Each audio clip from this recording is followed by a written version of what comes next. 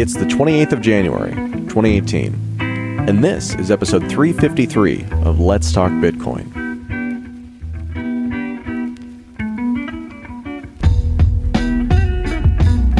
On today's episode of Let's Talk Bitcoin, I'm here with Stephanie Murphy. Hi. Jonathan Mohan. Hey. And special guest, author and writer Charles Hugh Smith. Hi. Hey everybody, thanks for being here today. So here we are in the middle of the bubble. Charles, let's just jump right into it. What happens when the dollar is no longer the globally dominant reserve currency? Well, could you start with an easier question? Yeah, jumping right in there, Adam. It's a great question, and it's on a lot of people's minds as the dollar is tanking the fastest rate in, 15 years or something. And sort of my context for this is anything that introduces a greater number of market participants and more transparency into any market is a positive thing, right?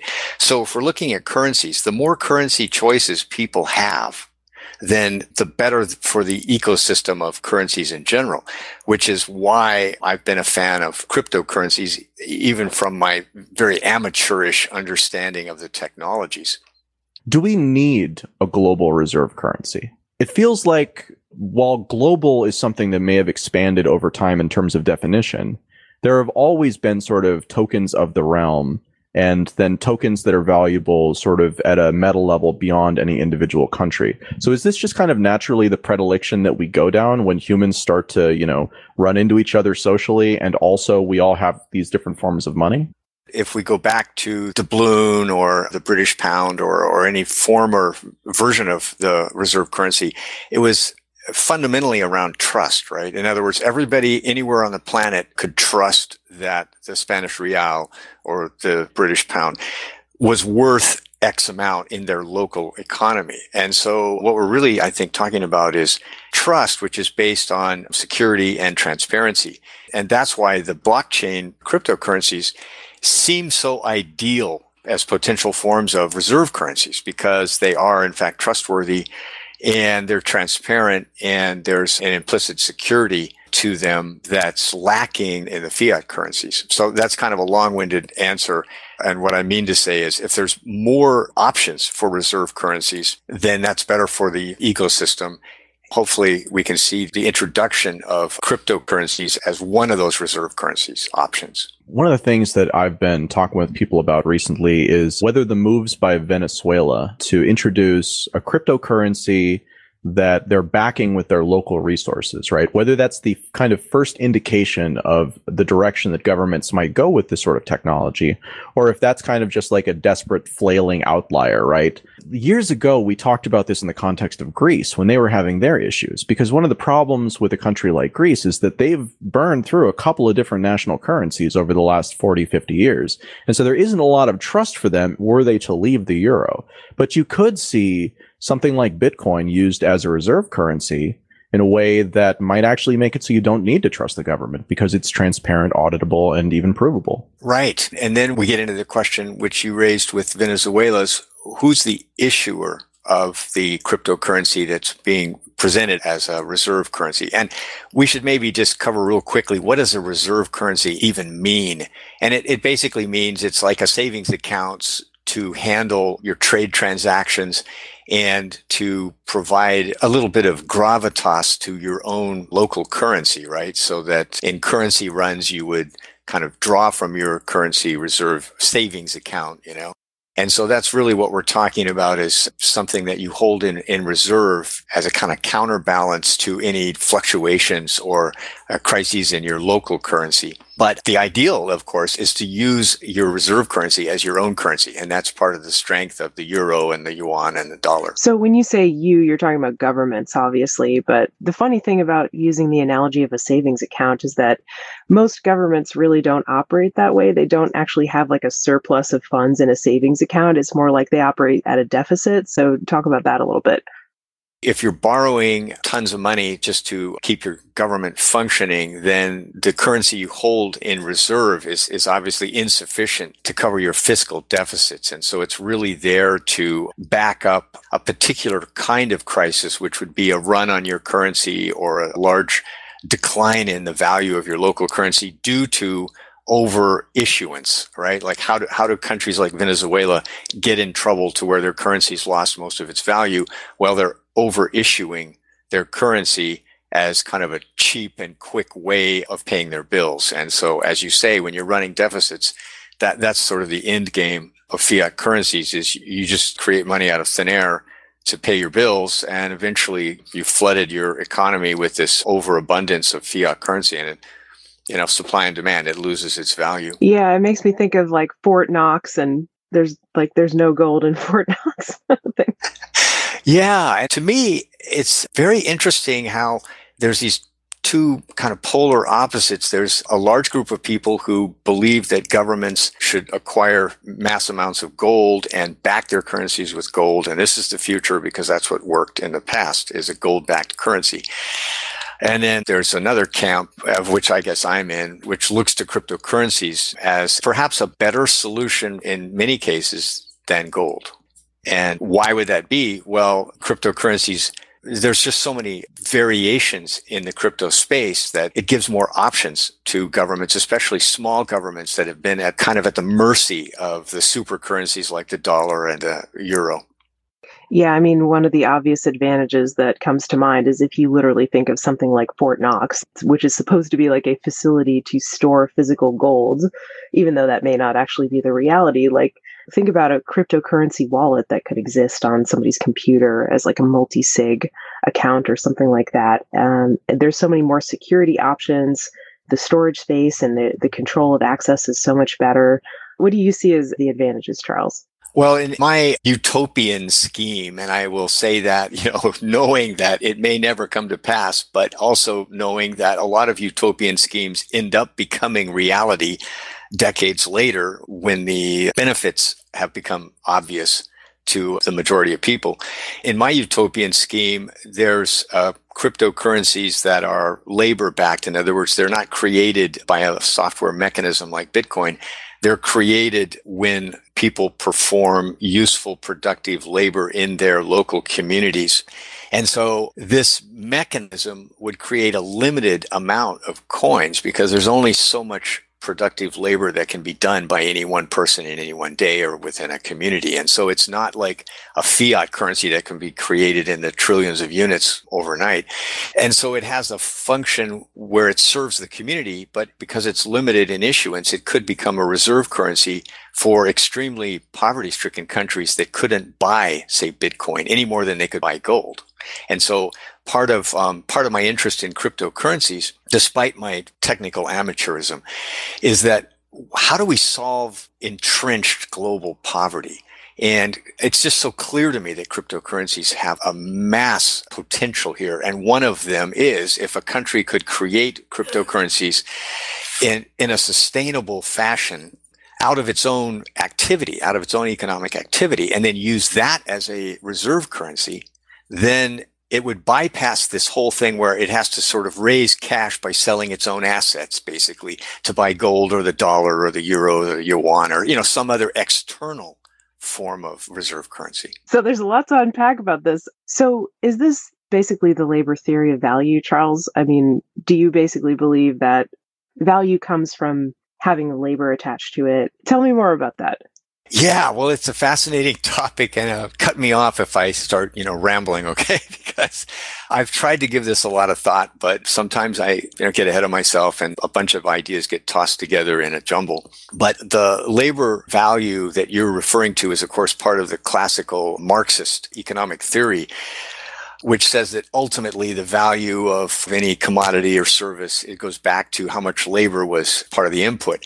And of course, that's been largely discredited in the conventional view because we use technology and energy now to leverage human labor. And so the human labor input part of our industrial production just keeps shrinking, right? So that sort of labor value theory doesn't seem to hold water because we're looking at the input from labor just falling in like a straight line in the production of commodities and goods and services. Right. The opposite of the labor theory of value would be like the subjective theory of value, where value comes from how much people value something. So the value of something is driven by essentially how valuable enough people find it. And we talk about that a lot when we talk about the price of cryptocurrencies, right? Because yeah, there is proof of work that goes into Bitcoin and securing the network and mining Bitcoin and all that. But there are certain cryptocurrencies that have proof of stake and they really don't have that proof of work attached to them, or other algorithms that they use to secure themselves. And the value of Bitcoin, people always say like Bitcoin isn't backed by anything. Well, it's backed by people's faith in it and the value that people find in it, how much people are willing to kind of pay for it in fiat currencies. And so I think it's interesting to talk about this philosophical distinction. Bitcoin personally has taught me a lot about subjective value, I suppose. I think everybody, when they first heard about Bitcoin, is like, well, how can that have any value? Because it's just a computer program. It comes out of thin air. Well, maybe value is subjective and it's determined by what people are willing to pay for something. No, I think you're right. I would just add like sort of a third input to this discussion on top of the intrinsic value of labor, which is one thing we're talking about, and then the subjective nature of value. Economist Michael Spence has written a lot recently about the impact of scarcity and abundance on what we value, right? And his basic take is conventional labor and conventional capital. In other words, sort of the working class, sort of low skill labor that predominates the global labor market. It doesn't really have much value because it's super abundant. And that's why wages are falling globally for the vast majority of people. And in conventional capital, the kind you can borrow, because interest rates are so low and you can borrow it from the central bank or from a money center bank.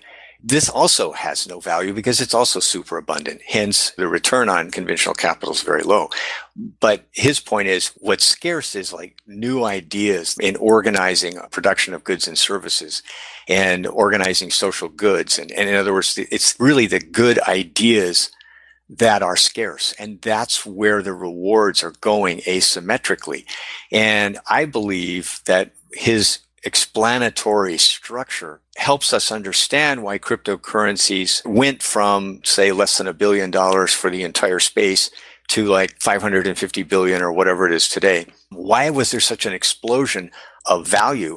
Well, because the cryptocurrencies issue so many new ideas that have so much leverage, productive, positive leverage in the production of goods and services. Since basically the beginning of the show, one of the things that we've talked about is how what cryptocurrency at its core presents is new possibilities that can be applied to old problems. And a lot of times, especially in the early days, you basically saw two types of people. You saw people who were kind of on the younger side of things and trying to solve problems, and they saw this as the best path forward. And then you also saw this whole kind of demographic of people who are 65 or older who had struggled for years and years and years in prior careers and jobs and things like that to solve a problem. And they also were looking at this and saying, aha, that thing I couldn't solve back then, I actually can solve now using this type of technology. So that checks out for me. Yeah, no, it's fascinating that you bring up those two demographics because, for instance, the topic of really erasing or changing the dynamic of entrenched poverty like we see in so-called third world or developing countries where the poverty is endemic and there's the corruption's endemic and the centralized governance has failed for decades and so on. How do we solve that? And so all these things about the Bill Gates Foundation and blah, blah, what I call philanthrocapitalism, it sort of makes dents here and there. And I'm not disparaging efforts to eliminate terrible diseases and all that. But in terms of like actually changing the trajectory, none of these things work. In fact, there's a number of great books by people who've spent decades in anti-poverty foundation sort of ecosystem, just saying the whole thing's BS. It's all failed. It'll never succeed. The whole approach is wrong. It's top down. Right. It's always like Western rich people coming and saying, oh, well, what you need here is a school and then all that stuff and failing to understand the local economy and failing to set up local governance. And so to me, the power that I see the potential of in cryptocurrencies is it relocalizes everything. In other words, the cryptocurrency that's issued within the local community, and by that I mean it could be a global community like Steemit or something, right? In other words, that's the power of the thing. But it can be issued under certain guidelines that reward productive activity. and then it arises out of productive activity, and then it can be used within that local community. And poverty is definitely related to a lack of money, and that seems so like stupid to say, but it's like it's not solved by just dumping fiat currencies from airplanes or something. You actually have to create productive capacity in an economy so that people can earn the money, and then they have something that they can buy. And so cryptocurrencies really fill that space. So we're talking about Africa, and we're talking about the problems that are preventing sort of progress within those communities. If corruption is a problem, from a practical standpoint, one of the things that's nice about proof of work is that although it is a money burning contest, basically, it is a demonstrably provable global money burning process, right? Where people are devoting computational resources, which takes power and which takes equipment in order to do this thing. And anybody who's looking at this can actually see that not only is work being done, but productive work that follows the rules is being done. So it strikes me that in a system where you're talking about local empowerment, the problem of governance really has almost nothing to do with cryptocurrency. And that, I think, is a big problem with this technology right now when you try to apply it to that sort of a problem. Is one of the nice things about cryptocurrency, like in the Greece example, it's a global opt-out, right? If your currency is not doing well, if you can, trade it into Bitcoin or something else. And then whatever happens with your local currency, all of your money isn't tied to that. It's not a Cyprus situation anymore. It just becomes quickly a question of how does something like that not devolve into all of the same problems? Because the people who are causing the issues now are the same people who will have to determine what is productive work, right? Like there's no universal standard for that. And who decides the quality of this work is sufficient in order to meet that? And corruption seems like it really could come back into that. So at a structural global level, I could see how you could do that. But I still think that most of the problems about global poverty really have more to do with kind of local leadership structures and that sort of incentive program. Or am I missing something? No, I think you raise an excellent point. And what we're talking about is centralized corruption. And if we read the accounts of people who have spent decades in this sort of anti-poverty environment, whether they're in non-governmental NGOs or government agencies, we find that the corruption is so successful because it's so centralized. In other words, there's a small elite at the top of the national wealth power pyramid that gets all the money through corruption and fraud and so on, and very little trickles down. And so I foresee that the solution is let 1,000 flowers bloom, to use Mao's famous phrase. In other words, if 1,000 small communities are empowered to create their own cryptocurrencies, then it's really hard to corrupt 1,000 different villages. And it's a lot easier if there's only one mechanism that you have to wrest control of.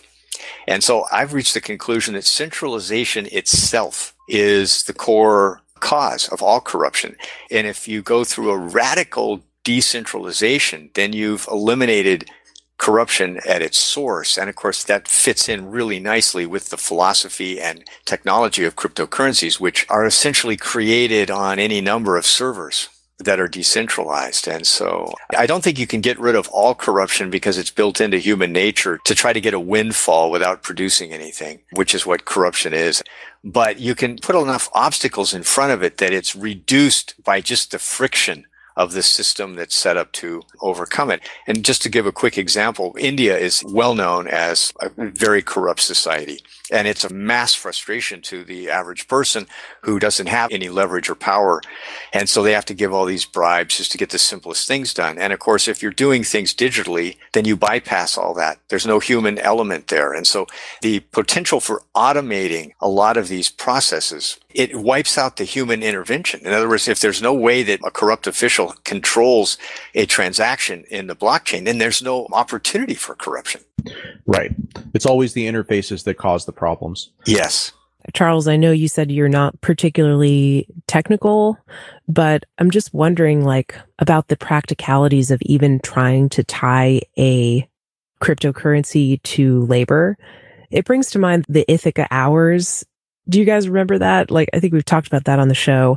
There was a group of people that tried to make sort of a labor-backed currency. And as far as I know, it's still kind of going on, but I'm sure there were some challenges to it, right? Because it's is every hour of labor equally valuable no matter who does it?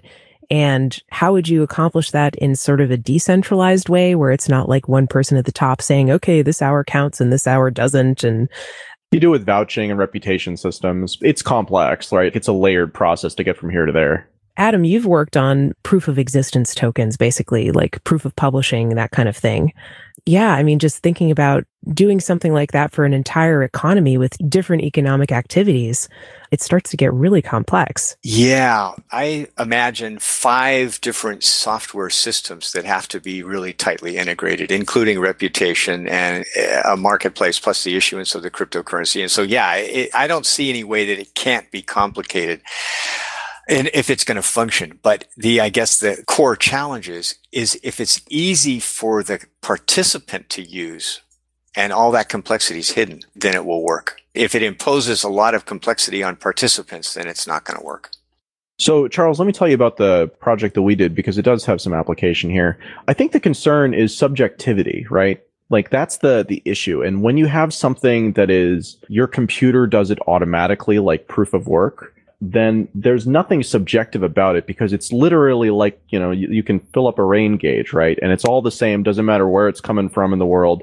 But what we did when we were doing a cryptocurrency rewards program that started back in 2014 called LTB coin, we had this proof of publishing protocol that basically said that when someone submits a podcast or a written article to the site, after it's gone through our editorial process and actually makes it onto the platform, then it gets a certain fixed payment that was the same amount for everybody who published something that week. And then we would track the performance of that piece of content for the following 2 weeks. And we would do another one that was prorated so that if your piece of content performed better than all the other pieces of content during that same time period, then you were given a larger amount of the second distribution. So that was how we kind of tried to do it in this quasi-automatable, very clearly, this is what work constitutes something that can be published. But it still ultimately comes down to you have a class of people who in our case were editors. And in the case of, a government would be bureaucrats of some type.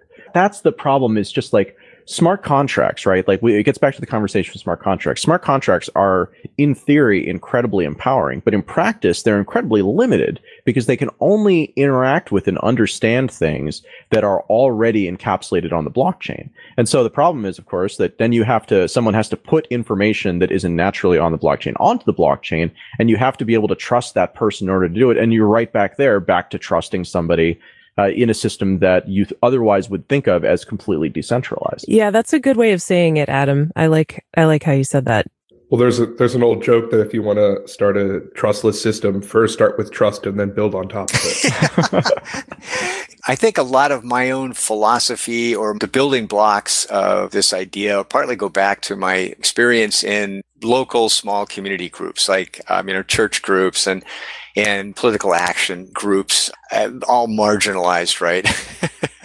So I don't have any experience in centralized bureaucracies. So I notice that the process of governance, if it's quasi-democratic, which things like small community groups tend to be, if they're going to be sustainable, they have to have a form of democracy. Because if an autocrat tries to take over this little organization, then it's like people just leave, they vote with their feet. And so the thing disbands. And so there's sort of an opt-in quality to the kind of community level thing we're talking about.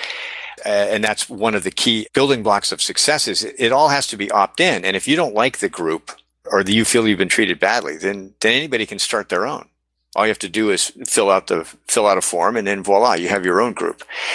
And if it doesn't do any work, well, then you don't get any money. But, democracy is always extremely messy. And we've all had experience somewhere in our lives with just how messy and frustrating the whole thing is, right? Actually, this problem reminds me of jury duty. Like that's actually the thing that comes to mind here is you could solve that sort of problem and you could actually have a system that doesn't have central potential bottlenecks if you had a system that was very similar to jury duty on the internet, right? Where essentially what you need is you need transparency. You need the ability for someone who has performed something that looks like work to be able to put that up and say, this is work. Here's the proof that says that, I did it. It's signed by my number. It's never appeared in the same way, in this network before. And then the system picks 10 or 20 local validators who look at a picture of it or given the address of it or whatever, and they're just kind of random, right? So it wouldn't be like you'd be able to go in and stuff it with your people. Like, there are definitely solutions to a problem like that, but I think that that's what you wind up with, is a solution where really you just don't want the same person to always be in charge of determining what is work, or the same group of people. That's how you determine if it's good enough for government work, Adam. You're right. And a jury duty system, it's amazingly clunky when you're in it, right? And you're sitting there in the room and, they're telling you, oh, well, you guys are just leverage. We're trying to get the guy to plea bargain next door. And it's all like, oh, thank you so much for ruining my entire day so you can plea bargain some guy and get a little medal on your bureaucratic checklist, But it does work in many ways. And so I think you're absolutely right. That's the process. And that sort of semi-random selection of oversight from participants who've opted in, that could work, as clunky as it is. There is no clean, easy, crisp way to do this. It's going to be messy. Okay, so there are solutions to things like this. So again, it's just about figuring out better ways to validate stuff that's happening off the blockchain and then get that into the blockchain. And the blockchain offers both solutions for that and then also a carrier for it. I like that. It's interesting. When I look at blockchain systems, and I guess it's just a process of just aging and learning, I come to learn what are aspects of systems that are there by choice, and what are aspects of systems that are just properties of trying to solve that problem at the specific scale that it's deployed at.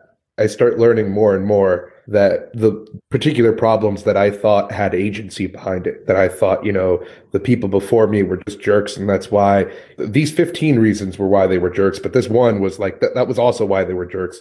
And then you try to actually solve the problem, and you just sort of find that that dynamic that you disliked was not them being jerks. It was just sort of an emergent property of trying to actually solve that problem. When it comes to economic theories that apply labor theory to value and currency, and, I hope there's someone wiser than I that could tackle that. But it's just that all of the things that we look at with subjective theory of value as applied to currency, half of them are there because we're jerks, but the other half of the characteristics are just there because those are the characteristics that are required to solve that type of problem at that type of scale. It would be great if something like an Ithaca Hours could scale to something like the dollar's level of deployment. But I just don't know how much of what we hate about the dollars is by choice or there just because it's just a property of solving that problem at that scale.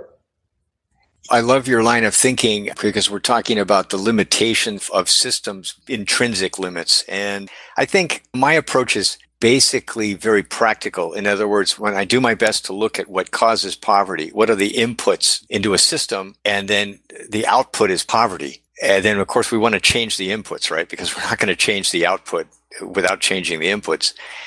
It's like we need to monetize labor that's totally outside the system. In other words, people do a lot of work in the world, and I would guesstimate that probably 80% of the work performed in the world is unpaid. In fact, it's not monetized at all. Sorry, Charles, I just want to interrupt you for 1 second. It's really interesting that you said that 80% of the world's labor is unpaid. I thought you were going to go in a different direction and talk about System D, which is like the unofficial kind of like economy, that's not really like people don't apply for permits and they don't get regulated. They just kind of sell stuff, or on a small scale or whatever. And some people estimate that's like, 60% of like the world's GDP, or if you could even like quantify it. But then you're saying 80% of the labor is unpaid in the world. And I'm thinking like, yeah, all the like, child care and like family care and all that kind of stuff, like that just added another dimension to it for me. You're right. Probably I was overestimating with 80% because, as you say, if you include the informal economy, which is kind of like the rubric for, the economy you're talking about, the so-called black market or unofficial. Yeah, that's huge too. And so what we're really talking about is how do you solve poverty? You increase the size of that informal economy. You give people more opportunities to monetize their labor and be more productive doing so. In other words, there is a self-interest here, right? That's really the thing we're trying to do here is how can we include cryptocurrencies and blockchain technologies as inputs into a new system in which people are recognized instantly that they're going to get rewarded for being productive in ways that the community values, not just their own subjective value, but They're responding to the scarcities in their own community as identified by that community.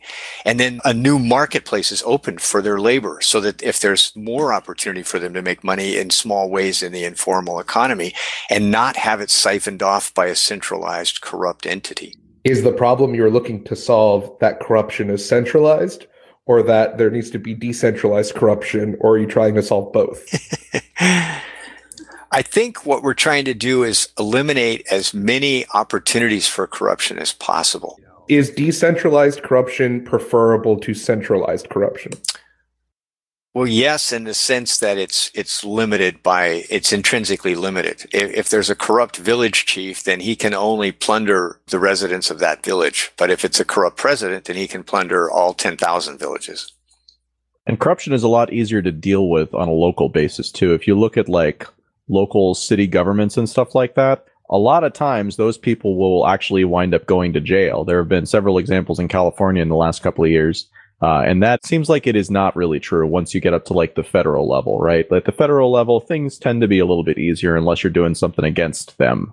Right. And if we look at the life experience of people in corrupt, poverty-stricken areas, they just want an opportunity to make a little more money than they're making now. And so anything we can do to create new marketplaces and new automated systems that there's fewer cracks where a human intervention enables corruption. If we eliminate as many of those as we can, then people's lives instantly get better. And we've found this with people who, like, say, cheap mobile phones for fishermen, and then they instantly have access to the market price a few miles away. And if it's higher than what they can get locally, then they can make the calculation it's worth me bicycling 5 miles to sell my fish.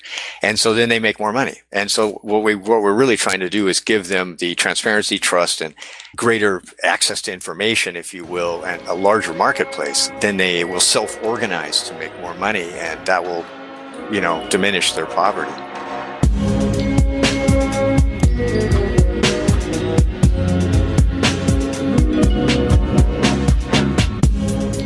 Today's episode of Let's Talk Bitcoin is brought to you by EasyDNS.com.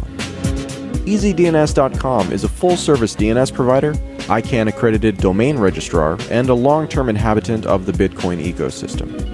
As an EasyDNS customer myself since 2014, I really appreciate their responsive, beyond the call of duty support, and wanted to share a recent story. Most of the time, I'll pay for an expiring domain before they expire, but sometimes I don't get to it. For .com or other standard domains, there's a 40-day grace period where you can fix any non-payment issues, but it turns out that's not a universal rule. So I went to renew an important domain and was horrified to find my mistake. EasyDNS support was very helpful. They explained what had happened to me and noted that there were no automated domain catchers for the .fm namespace. So they built one and successfully got my domain back as soon as it became available. I have other stories, but you get the idea. We don't accept many sponsorships on the Let's Talk Bitcoin show. Most interested sponsors want to sell you things, whether directly or through secondary markets. And while most of the time, these are highly speculative, probably illegal circular schemes looking for more greater fools, some of those things are actually real and useful. We only work with products that we can positively ascertain are real and useful. EasyDNS is a great example of a useful sponsor who we love to work with. If you're a business, group, or community member who'd like to sponsor the Let's Talk Bitcoin show and think you're a good fit too, email Adam at letstalkbitcoin.com with the subject Sponsor Inquiry. And now, back to the show. So, Charles, a couple of years ago, you wrote a book that I found pretty meaningful called A Radically Beneficial World, Automation, Technology, and Creating Jobs for All. We've kind of been talking about a lot of things that you discuss in there in terms of problems with the existing system and some of the challenges with the new system. What I'm wondering here, I've been expecting some sort of meaningful collapse for like 7 years.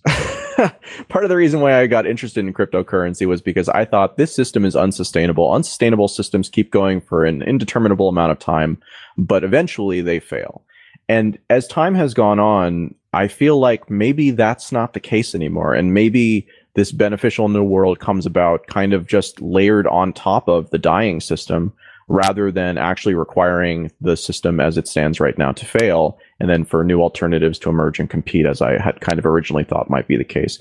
Can you kind of talk to us in broad strokes about not necessarily how you think things will go, but how something like this could emerge? That's a very good question. And I think we can approach it on two levels.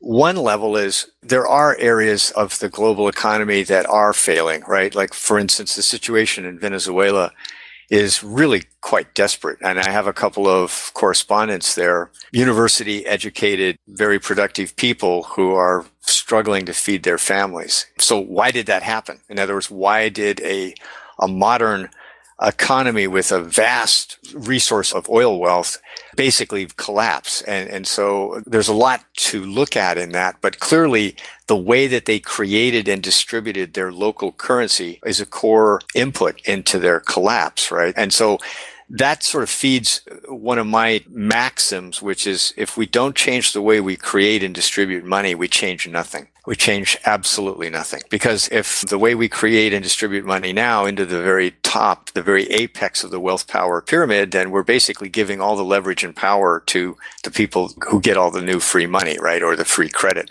So I think we could see the opportunity for new systems if they were designed and embedded in software that people could use and use sort of intuitively, right? It wasn't super complicated to use.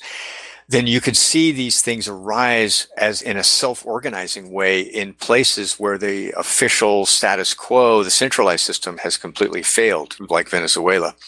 And then to speak to your other point, if such software was available even in developed countries, in pockets where people don't have enough meaningful work and the marketplace for their work is really limited, we see despair in those places. And we see opioid addictions and all the social ills. Because I think one of my main points is humans really need meaningful, purposeful work for a sense of self and security and identity. And we want to be wanted. We want to be needed. And so when you just sort of toss everybody in a community on the trash pile and say, well, we don't have any work for you guys, but here's some universal basic income or, a few bucks for you to get by. We've really destroyed these people's lives because every human needs a positive social role in their community. And so you can kind of see where I'm trying to connect the dots between cryptocurrencies, a new way of creating and distributing money, with a community-based economy that would generate meaningful work for participants who have been left out or left behind by the status quo market economy. We talked about this a couple of weeks ago on the show. So Venezuela is doing a couple of interesting things right now. First off, they're launching a crypto token. It's going to be built on Ethereum, looks like right now, asset-backed, very interesting. The reasons to do that are clear. The other thing that they did, though, at about the same time was they said, if you are mining Bitcoin, you need to have a license in order to do that. And we want to know who everybody is, and we want to be able to essentially proactively say, no, you can't do this. We want to be able to tax you or things like that. Tax you is like, I think they were more thinking along the lines of raid your home than tax you, Well, I'm giving them the benefit of the doubt. So anyways, the broad question here is that, we're starting to see the very first governments dip their feet into the water on tokens. And along with that, we're seeing controls come down in a meaningful way on alternatives, the predominant alternative being Bitcoin. Are these solutions compatible with current governments? Or is this the sort of thing where, again, like getting back to that big meta question, what does change wind up looking like? Do you think it's even possible that we have meaningful change with, keeping the decentralized, the kind of trustless characteristics about things like Bitcoin, but also having governments actually get in? Or are they mutually exclusive? Is the fact that government gets into cryptocurrency means that government tries to lock down all competition? And yeah, they can't ban it, because it's cryptocurrency, but they can prevent all legal companies from using it in most ways. Well, I think it raises a lot of very interesting ideas. In general, if we identify centralized power as the source of systemic corruption and as the point of leverage that enables corruption to destroy or harm an economy, then we would have to conclude that any centralized crypto is already a non-productive element. that it can only do bad things, that it's not going to generate the same good things that a decentralized non-governmental crypto can do. The second thought I had on Venezuela is there does seem to be a whiff of desperation in this thing of this idea of, we're going to back it with oil. This, of course, is like something that really needs to be explored, because back in the good old days of the gold standard, what a gold-backed currency meant was very specific, that a government that was owed money could convert their currency into gold. So you have to be able, at some level in the system, to convert the Venezuelan cryptocurrency into actual barrels of oil. If you can't do that, then it's not really backed by anything. It's just verbiage. The difference between something that's backed by something in theory versus something that's actually redeemable for something. And the redemption is the mechanism that keeps the system honest rather than the backing itself. The backing itself, like you said, I mean, someone just has to choose not to do anything, right? And then suddenly the entire value proposition is gone. Whereas if it actually is, but there you get back into that same problem, right? Where it's like, even if it is redeemable, you have to trust that the Venezuelan government is going to continue to redeem it in some long-term form. Otherwise, there's the redemption now is not even valuable. It'll just suck in more people. Redemptions are a very funny thing. It's even a problem in quote-unquote first world countries. One of my favorite examples of this is America did Germany the great favor of holding on to nearly all of its physical gold. And then about 5 or 6 years ago, Germany said, hey, America, we think we're ready to hold on to our own gold again. Can we get that back? And the state of New York said, hey, we're glad you want your gold back. We think we're doing a good enough job holding on to it for you. Don't worry about it. Yeah, it's going to take us 9 years to give it all back or something like that. I remember that. What do you mean, don't worry about it? They go, don't worry, bro. We got this. Don't worry. We got your gold. It's here. They go, well, can we inspect it? And they go, no. And they go, no, but seriously, we're going to have to inspect it. So the German inspectors came to New York, and New York presented what they declared was a randomly chosen allotment of gold bars from their backing, which was like 3 bars, and then let them look at the 3 bars and say, inspect the quality of these 3 bars that were randomly chosen from your billions and billions of dollars of bars of gold. And to this day, Germany has yet to successfully withdraw their gold that New York is holding so charitably on their behalf. So Venezuela claiming that they have something backed by something, I think will become very interesting when anyone buys the actual tokens and then asks for delivery. Yeah, that does seem to be a problem, especially with something really messy like oil. Right. Maybe you can take futures contracts, but yeah. And so it's obvious, like if we were the committee of the deep state, right, and it was our job to nullify the independence of cryptocurrencies, right, then what would we do? Well, of course, our first thought, well, let's just nationalize all the cryptos, or ban every crypto that we don't control. That would be our first avenue of action, right? So Venezuela's action makes perfect sense to those people who are trying to protect their position of centralized power. We would expect nothing less of them. So, Charles, your website is of2minds.com if anybody wants to take a look at your pretty frequent blogging on crypto and other topics. And then also, like I said, your book, A Radically Beneficial World. I don't normally mention books a bunch of times, but I really did enjoy this. It's free on Kindle if you have an Amazon subscription. Thanks for listening to this episode of Let's Talk Bitcoin. Content for today's show was provided by Stephanie Murphy, Jonathan Mohan, Charles Hugh Smith, and Adam B. Levine. Music for this episode was provided by Jared Rubin and Gertie Beats. This episode was edited by Matthew Zipkin. Have a good one.